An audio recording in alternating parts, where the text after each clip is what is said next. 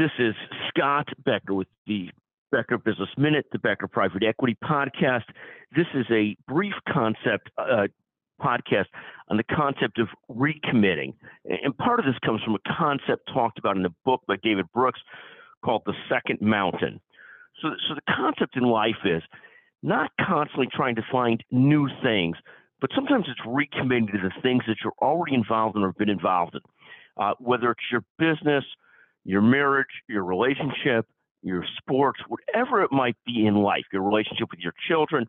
Rather than finding the new thing always, it's finding time, and it's okay to recommit to the things that are important to you in life rather than having to find the new thing. I thought the concept of recommitment versus necessarily needing to find a new thing, figure out a new thing, constantly is a great concept and a great reminder as we head into 2023.